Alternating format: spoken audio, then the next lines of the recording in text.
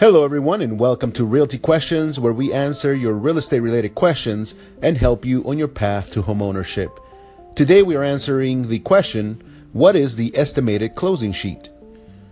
So this is a form that is provided by escrow to both buyers and sellers, and it actually details a breakdown of the fees that are being considered for that transaction.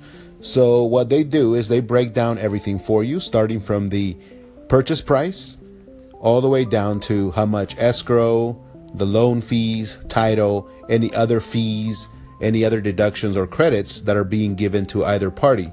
So usually if you're a seller, you will see the breakdown all the way down into what your net proceeds are. So you want to take a look at all that so you can kind of make sure that the right credits have been given, the right people have been charged for services,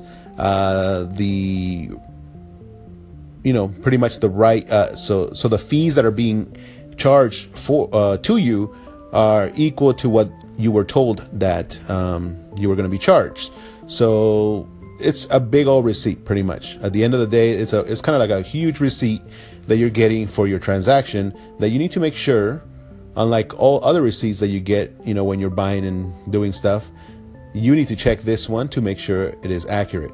If for some reason there is a correction that needs to be made, you need to let the escrow officer know right away, as soon as you can. Usually what happens is that your realtor is going to give it a quick look over as well, if you provided it to them, so that way they can kind of make sure that the right fees have been charged.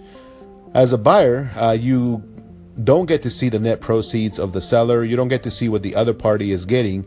All you see is how much you are paying for the house, any fees that you're paying.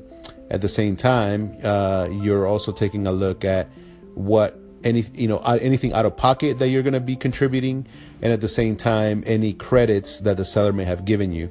So at the end, you see a list, and the price that you're going to see is the final price for the whole house, for the purchase of the house. So it includes everything.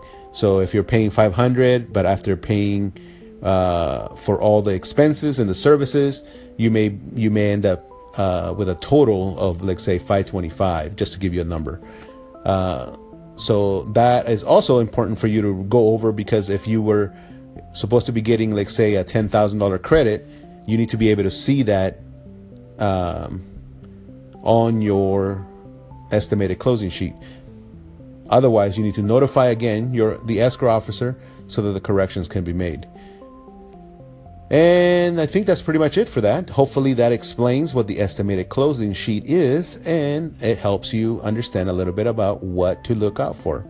Have a great rest of your day. And remember, we definitely appreciate anyone liking our Facebook page at Realty Questions USA. Have a great day.